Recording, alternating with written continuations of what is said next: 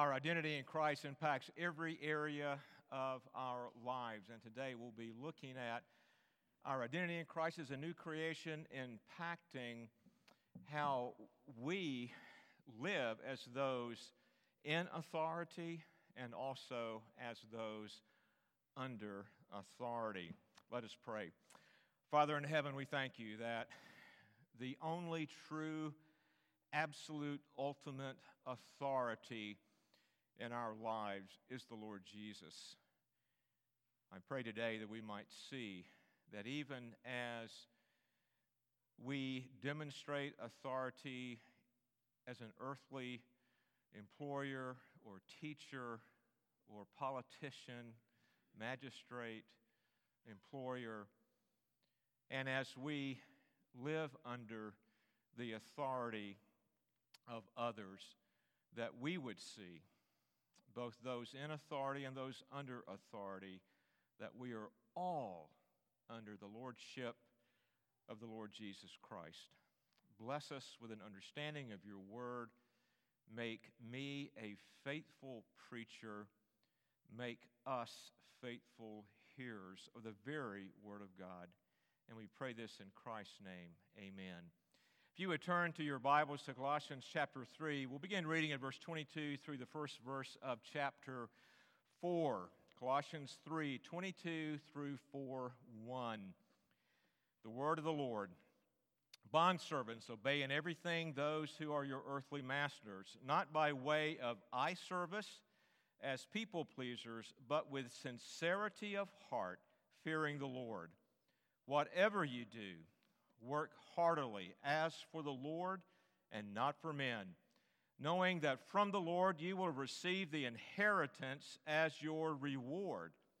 You are serving the Lord Christ, for the wrongdoer will be paid back for the wrong he has done, and there is no partiality. Masters, treat your bondservants justly and fairly, knowing that you also have a master in heaven. Thus far, the word of God. You may be seated. Today we return to the sermon series, Colossians, the Supremacy and Sufficiency of Christ. Our journey has taken us through the first part of Colossians, beginning with chapter 1 and verse 1, all the way through chapter 3 and verse 17. And there, Paul's focus is on orthodoxy, right doctrine, in particular, the right doctrine concerning the supremacy and sufficiency of Christ, the right doctrine about the person and work of Jesus Christ, as well as the right doctrine about those who are united to the Lord Jesus in saving faith as new creations in Christ. Right doctrine has been the Apostle Paul's goal in the first part of Colossians. And now he comes in the letter to the second part, and we are currently looking at this second part in Colossians, beginning with chapter 3 and verse 18, and specifically going through the first part of chapter 4, but verse 1 with regards to today. And here the Apostle Paul is concerned with applying that right doctrine to the believer's life. So I want us to see, for those of you who are in the Ephesians Sunday School class, Paul does the exact same thing. Chapters 1 through 3, orthodoxy, right doctrine. Chapters 4 through 6, orthopraxis, right living. And beginning with verse 18 of chapter 3 here in Colossians, Paul turns to orthopraxis, right living, in light of this right doctrine that he has taught in the first part of the letter. We've looked at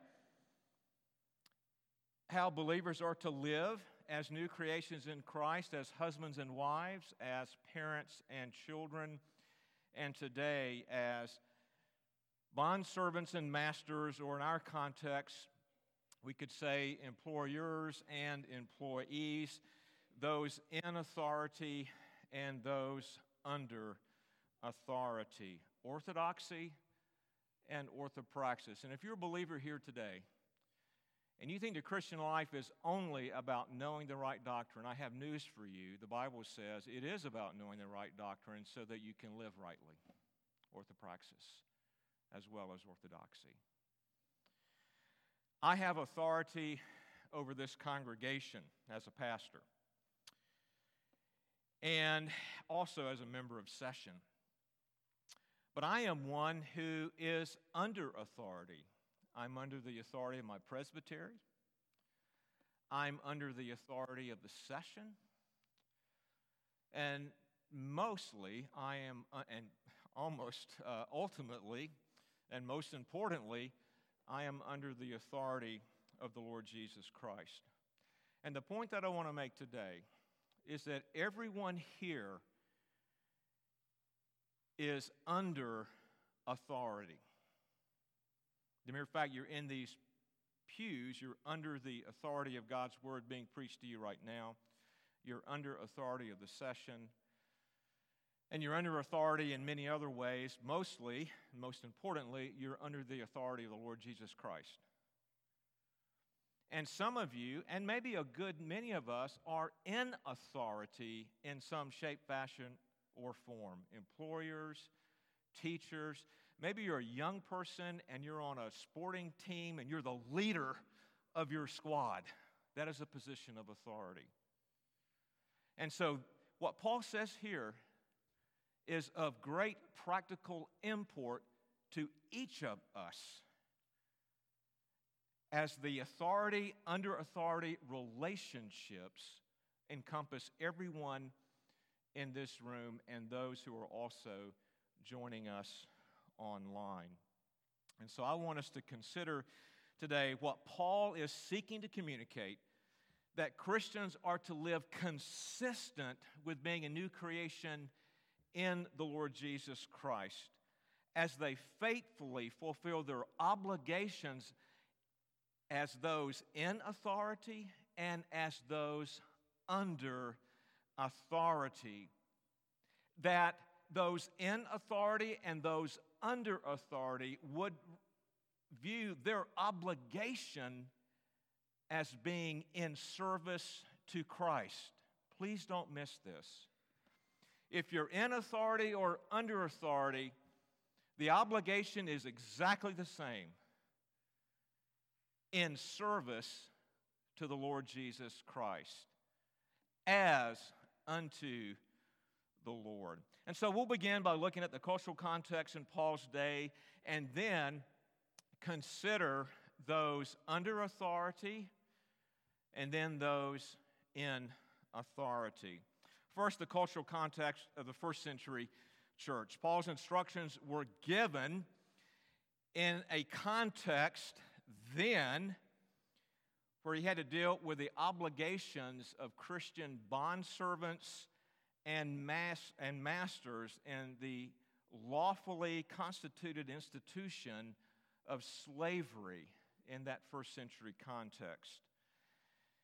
The institution of slavery to which Paul refers in Colossians and in Ephesians and other parts of Scriptures, even 1 Corinthians, is not what we know as the chattel slavery of the 17th through 19th centuries, which was a moral evil. It was a moral evil in that chattel slavery treated human beings created in the image of God as commodities to be sold and to be bought. And we need to see that that type of slavery cannot be supported from Scripture, though some seek to do it. But Scripture condemns man-selling, as Paul speaks about in 1 Timothy. The Bible condemns this type of slavery in both the Old and New Testaments. Exodus 21:16, 1 Timothy 1:9, Revelation 18. But not all forms of slavery are condemned in the Bible. For example, Israel was allowed to impose slavery upon the populace of those conquered nations. Genesis 15, Leviticus 25. In Exodus 22, there's an example given of someone who steals and is unable to make restitution. So the burglar is to be made a slave to pay off his debt, to make restitution. And the Bible reflects the practice of an impoverished person actually selling himself into slavery to pay off a debt. That is, to become an indentured servant. And so in Paul's day, the lawfully constituted form of slavery approved by the Roman government was neither directly condoned or condemned by Jesus or the apostles.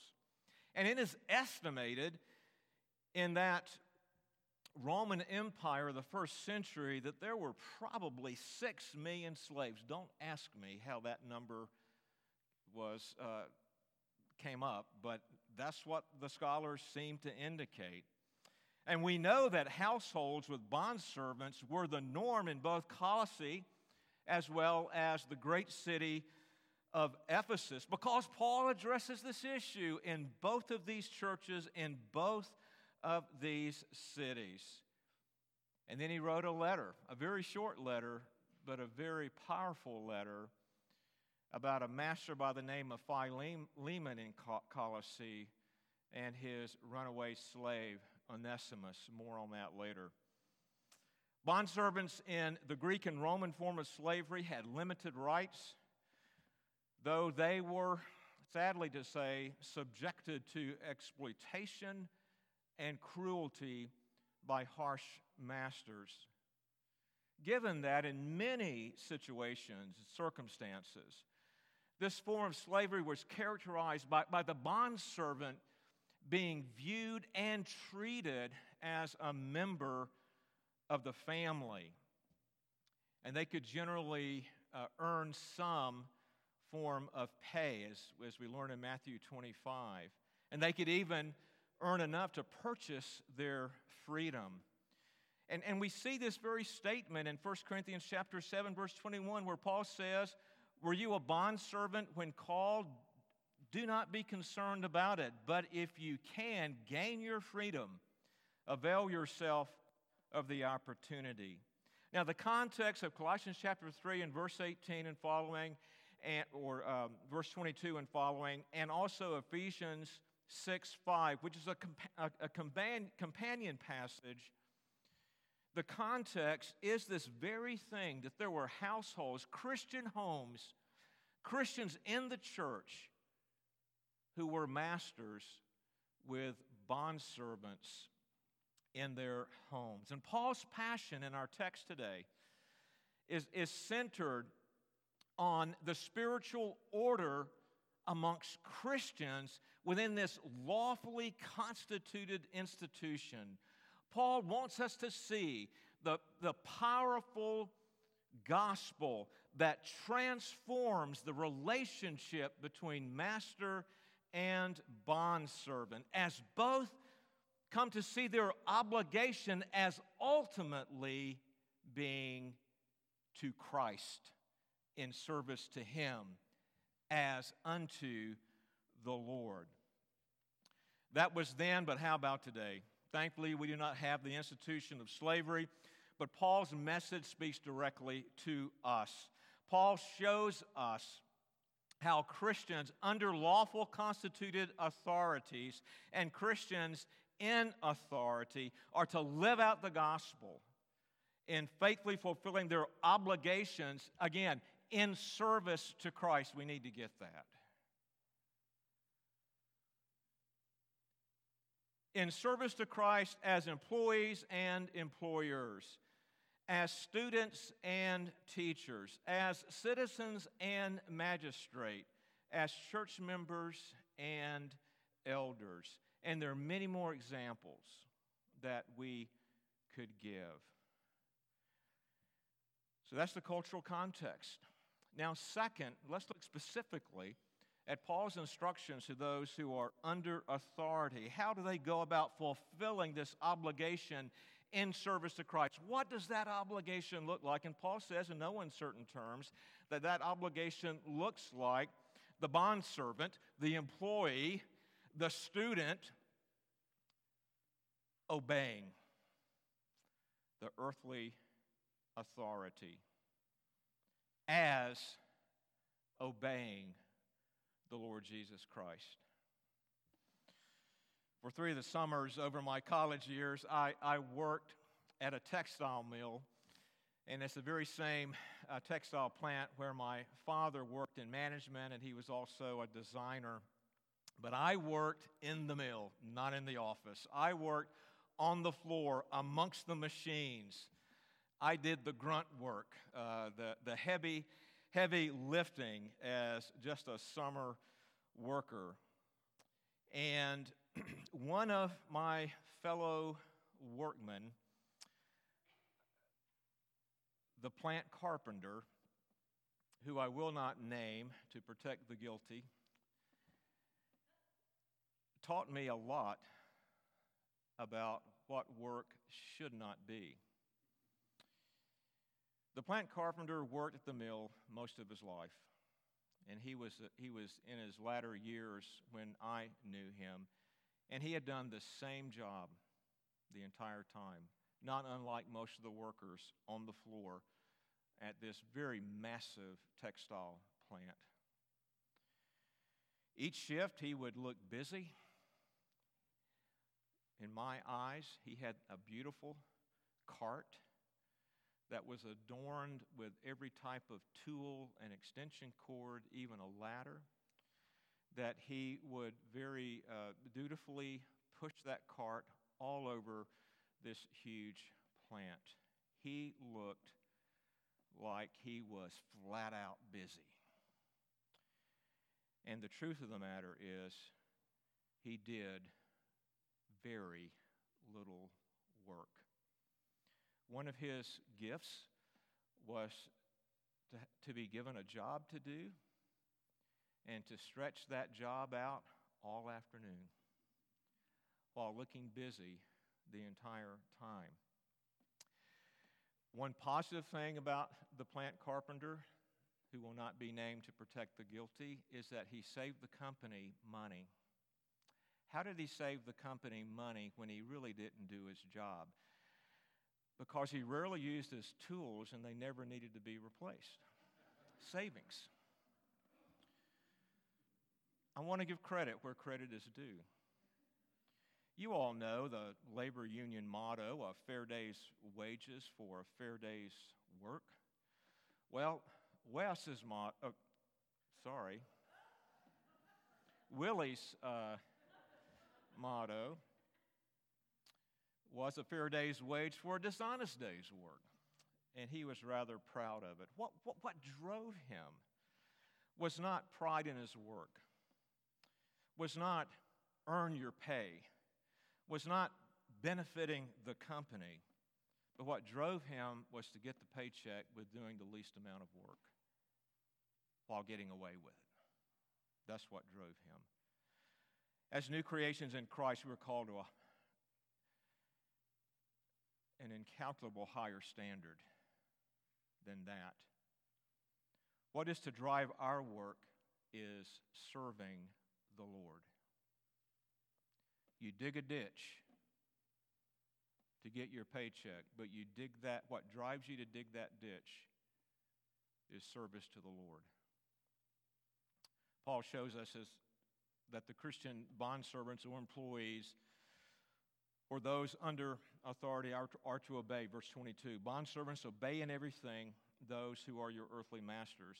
He then tells us what we should not do and what should not drive us, and then what should drive us as we seek to be obedient. So what should not drive our obedience is eye service as people pleasers. In just about every job that I've had, I have wanted to please my employer.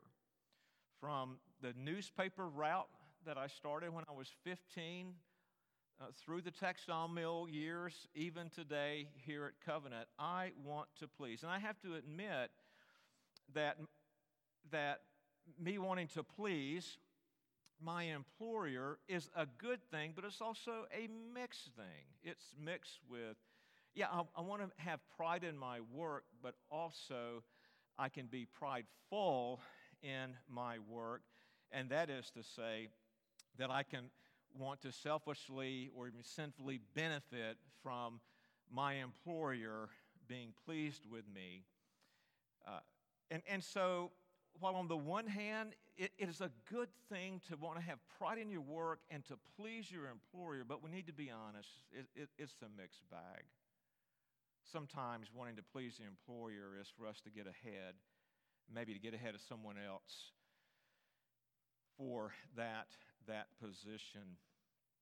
But Paul's point is that if people-pleasing is the only thing that drives you, what happens when your boss asks you to do something unethical? Or the church wants you to go soft on a biblical doctrine? Or like the plant carpenter who is unnamed now, when all he wanted was a paycheck to do the least amount of work. If just simply pulling a paycheck or advancing in the company, if that's what drives you and not Christ, then you'll ultimately compromise. And maybe even compromise the quality and the integrity of your work. What should drive our obedience is this, verse 22, sincerity of heart, fearing the Lord. Paul writes similarly in Ephesians chapter 6:5 when he says this, bondservants, obey your earthly masters with fear and trembling, with a sincere heart, as you would Christ. And notice that our obedience to and our work for the earthly employer flows from a sincere heart, a conscientious heart, a heart that has integrity. Why? Because of the transforming power of the gospel. Thus our obedience flows from a heart that fears the Lord, that has reverence for Him, that respects Him. In Ephesians 6 and verse 5, Paul uses the phrase fear and trembling. It means to respect that authority. The fifth commandment calls us to honor and respect parental authority, and it's extended really to honor and respect all authority, legitimate authority over us. And the point that Paul is making here is that when we respect those earthly authorities, we are respecting the Lord Jesus Christ Himself. The lesson is this: our work is a function of faith in Christ. It's a function of our union with Him in saving faith. It is to be all about our living as a new creation in Christ. Paul says this, whatever you do, work heartily as for the Lord and not for man. That's what should drive us. Not people-pleasing, but Jesus-pleasing. What must drive our obedience is Christ. Christian employee, fulfill your obligation to your boss at work as though you were directly reporting to the Lord Jesus Christ. He's your supervisor. He's your manager. Students, you fulfill your obligation as a Christian in the classroom as if it's the Lord Jesus Christ who's standing up in front of the class teaching. Citizen, you fulfill your obligation as the ruled, as though Jesus is in charge of City Hall, the state capitol, and Washington, D.C. And He actually is in control. Church member, you fulfill your obligations under the elder's authority as if Christ Himself is shepherding you. And that's exactly what the Bible says. The elder is the under-shepherd. Christ is the shepherd.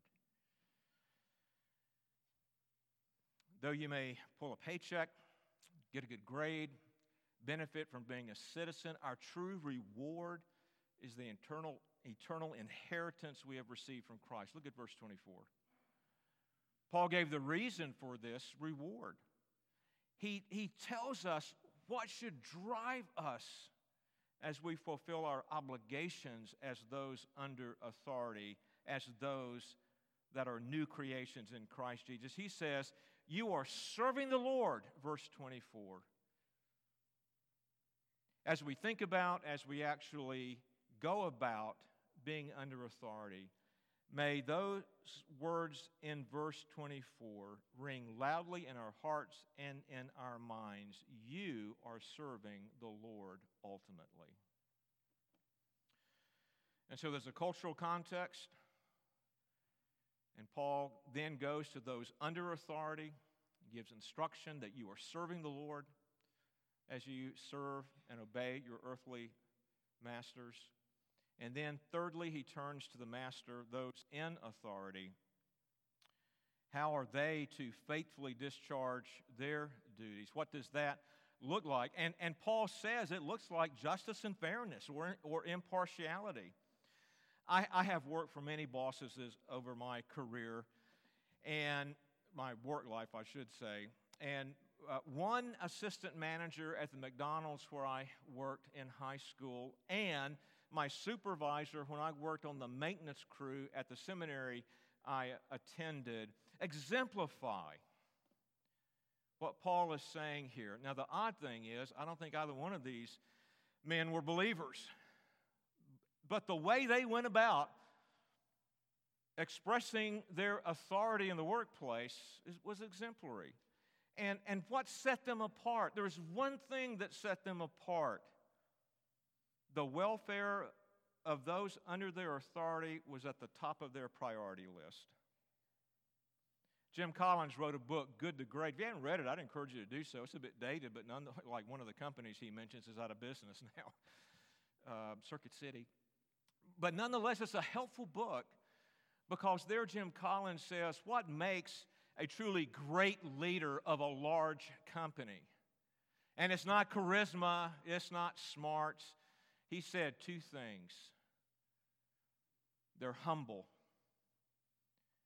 And they put the employees under them and the company ahead of themselves. These are biblical principles to leadership.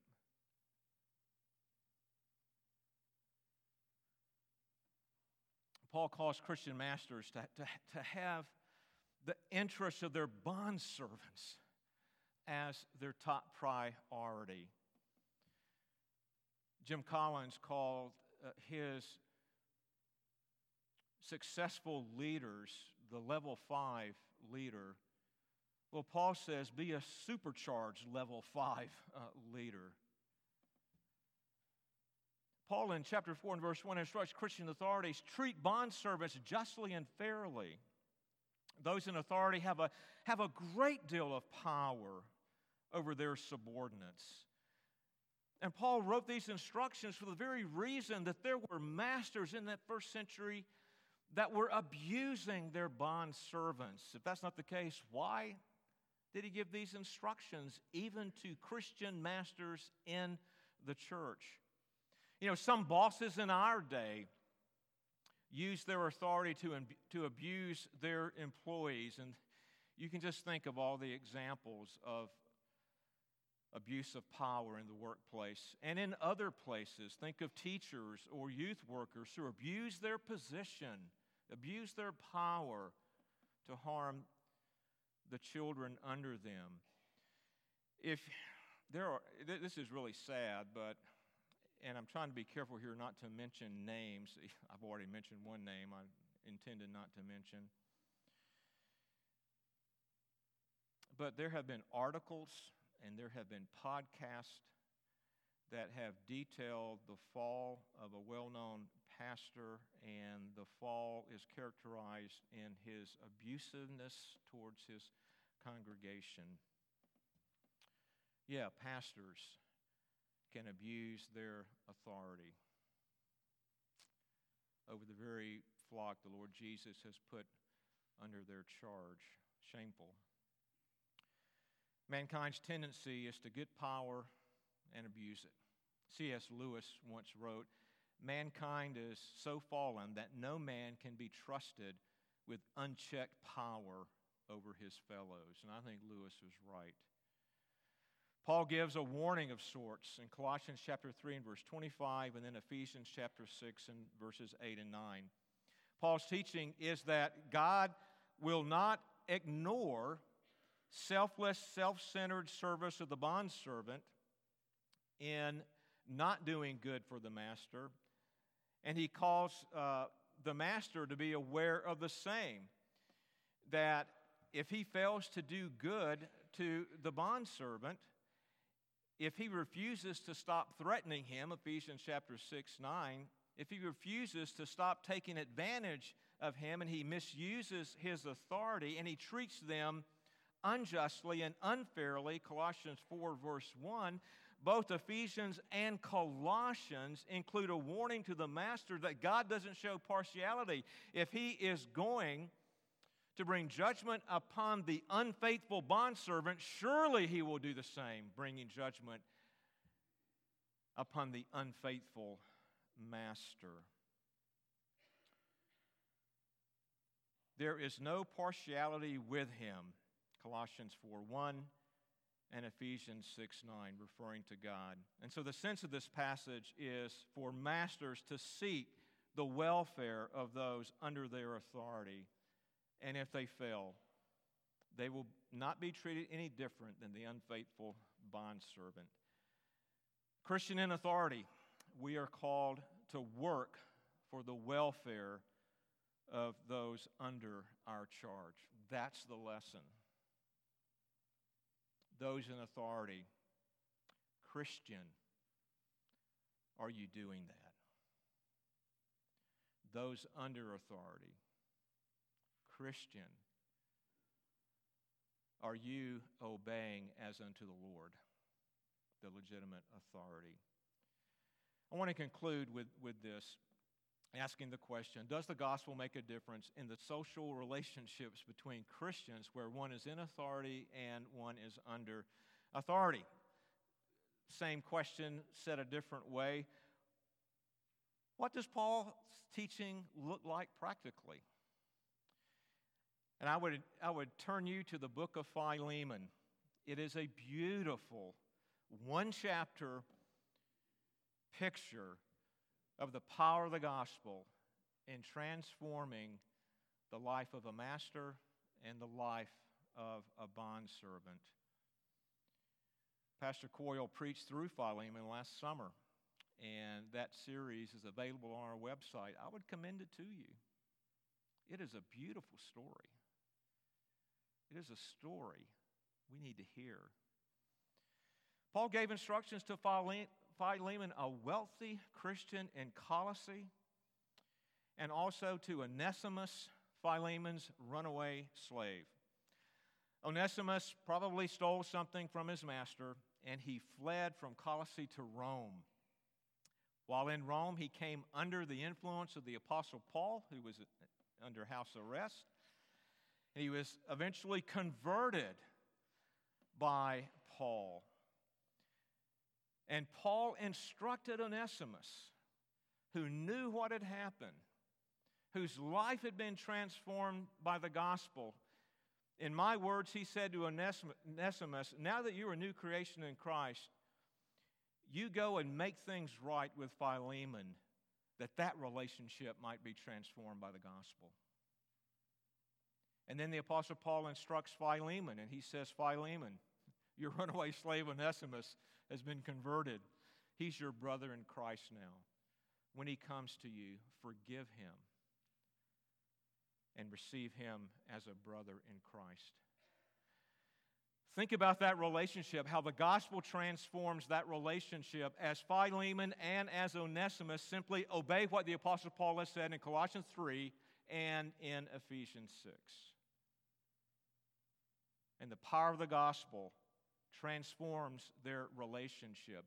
And the power of the gospel may very well work through that relationship to transform Colossae.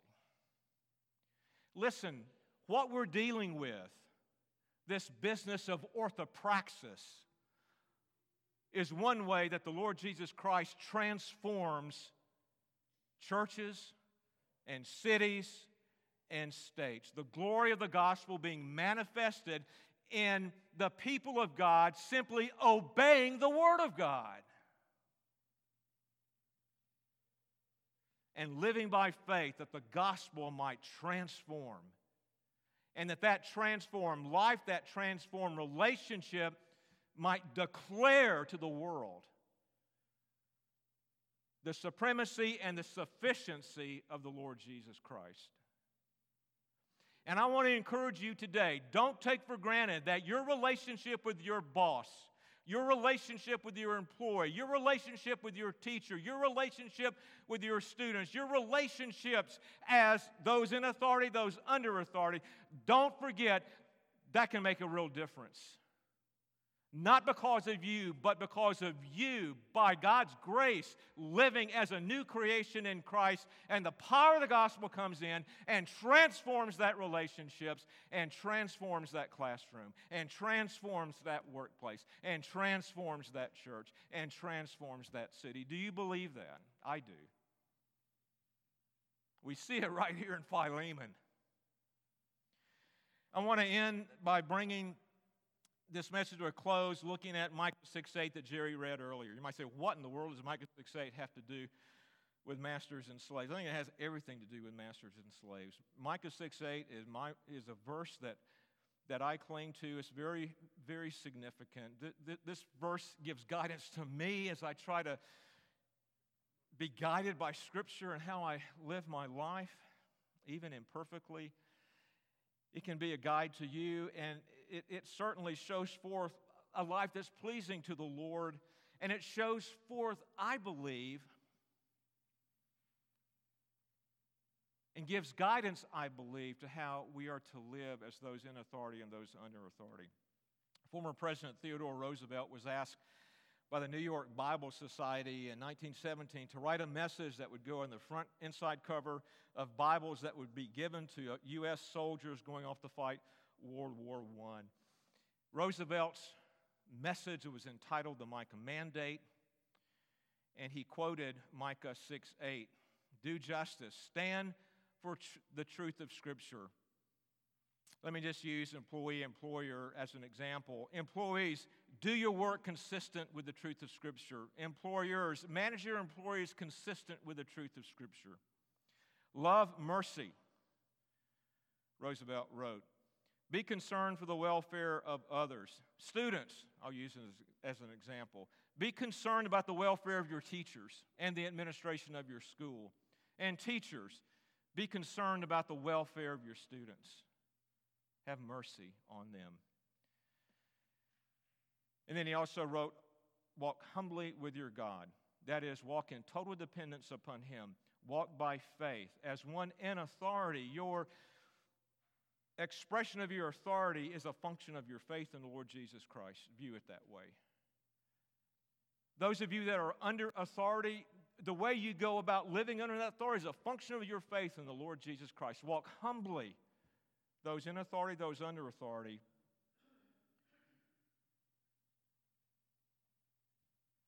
By faith in the Lord Jesus Christ. The theme for today is our identity in Christ as a new creation. It impacts every area of our life, and it impacts the relationship between those in authority and those under authority. How are we to navigate this relationship? Here's how. He has told you, O man, what is good, and what does the Lord require of you? But to do justice, to love mercy, and to walk humbly with your God. Let us pray. Father in heaven, I ask you to work powerfully in the lives of your people here at Covenant.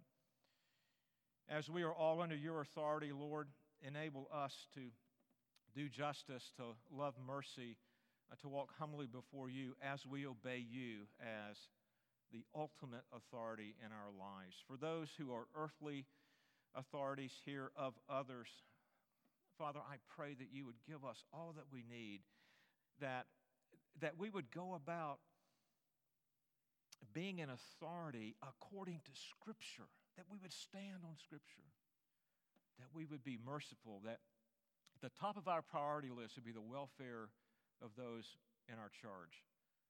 And Father, that we would also see the way that we go about expressing our authority as being a function of our faith, that we would depend on you, and that you would be pleased to bring the power of the gospel to bear on these relationships for your glory and for the furtherance of your kingdom. And we pray all of this in Jesus' name. Amen.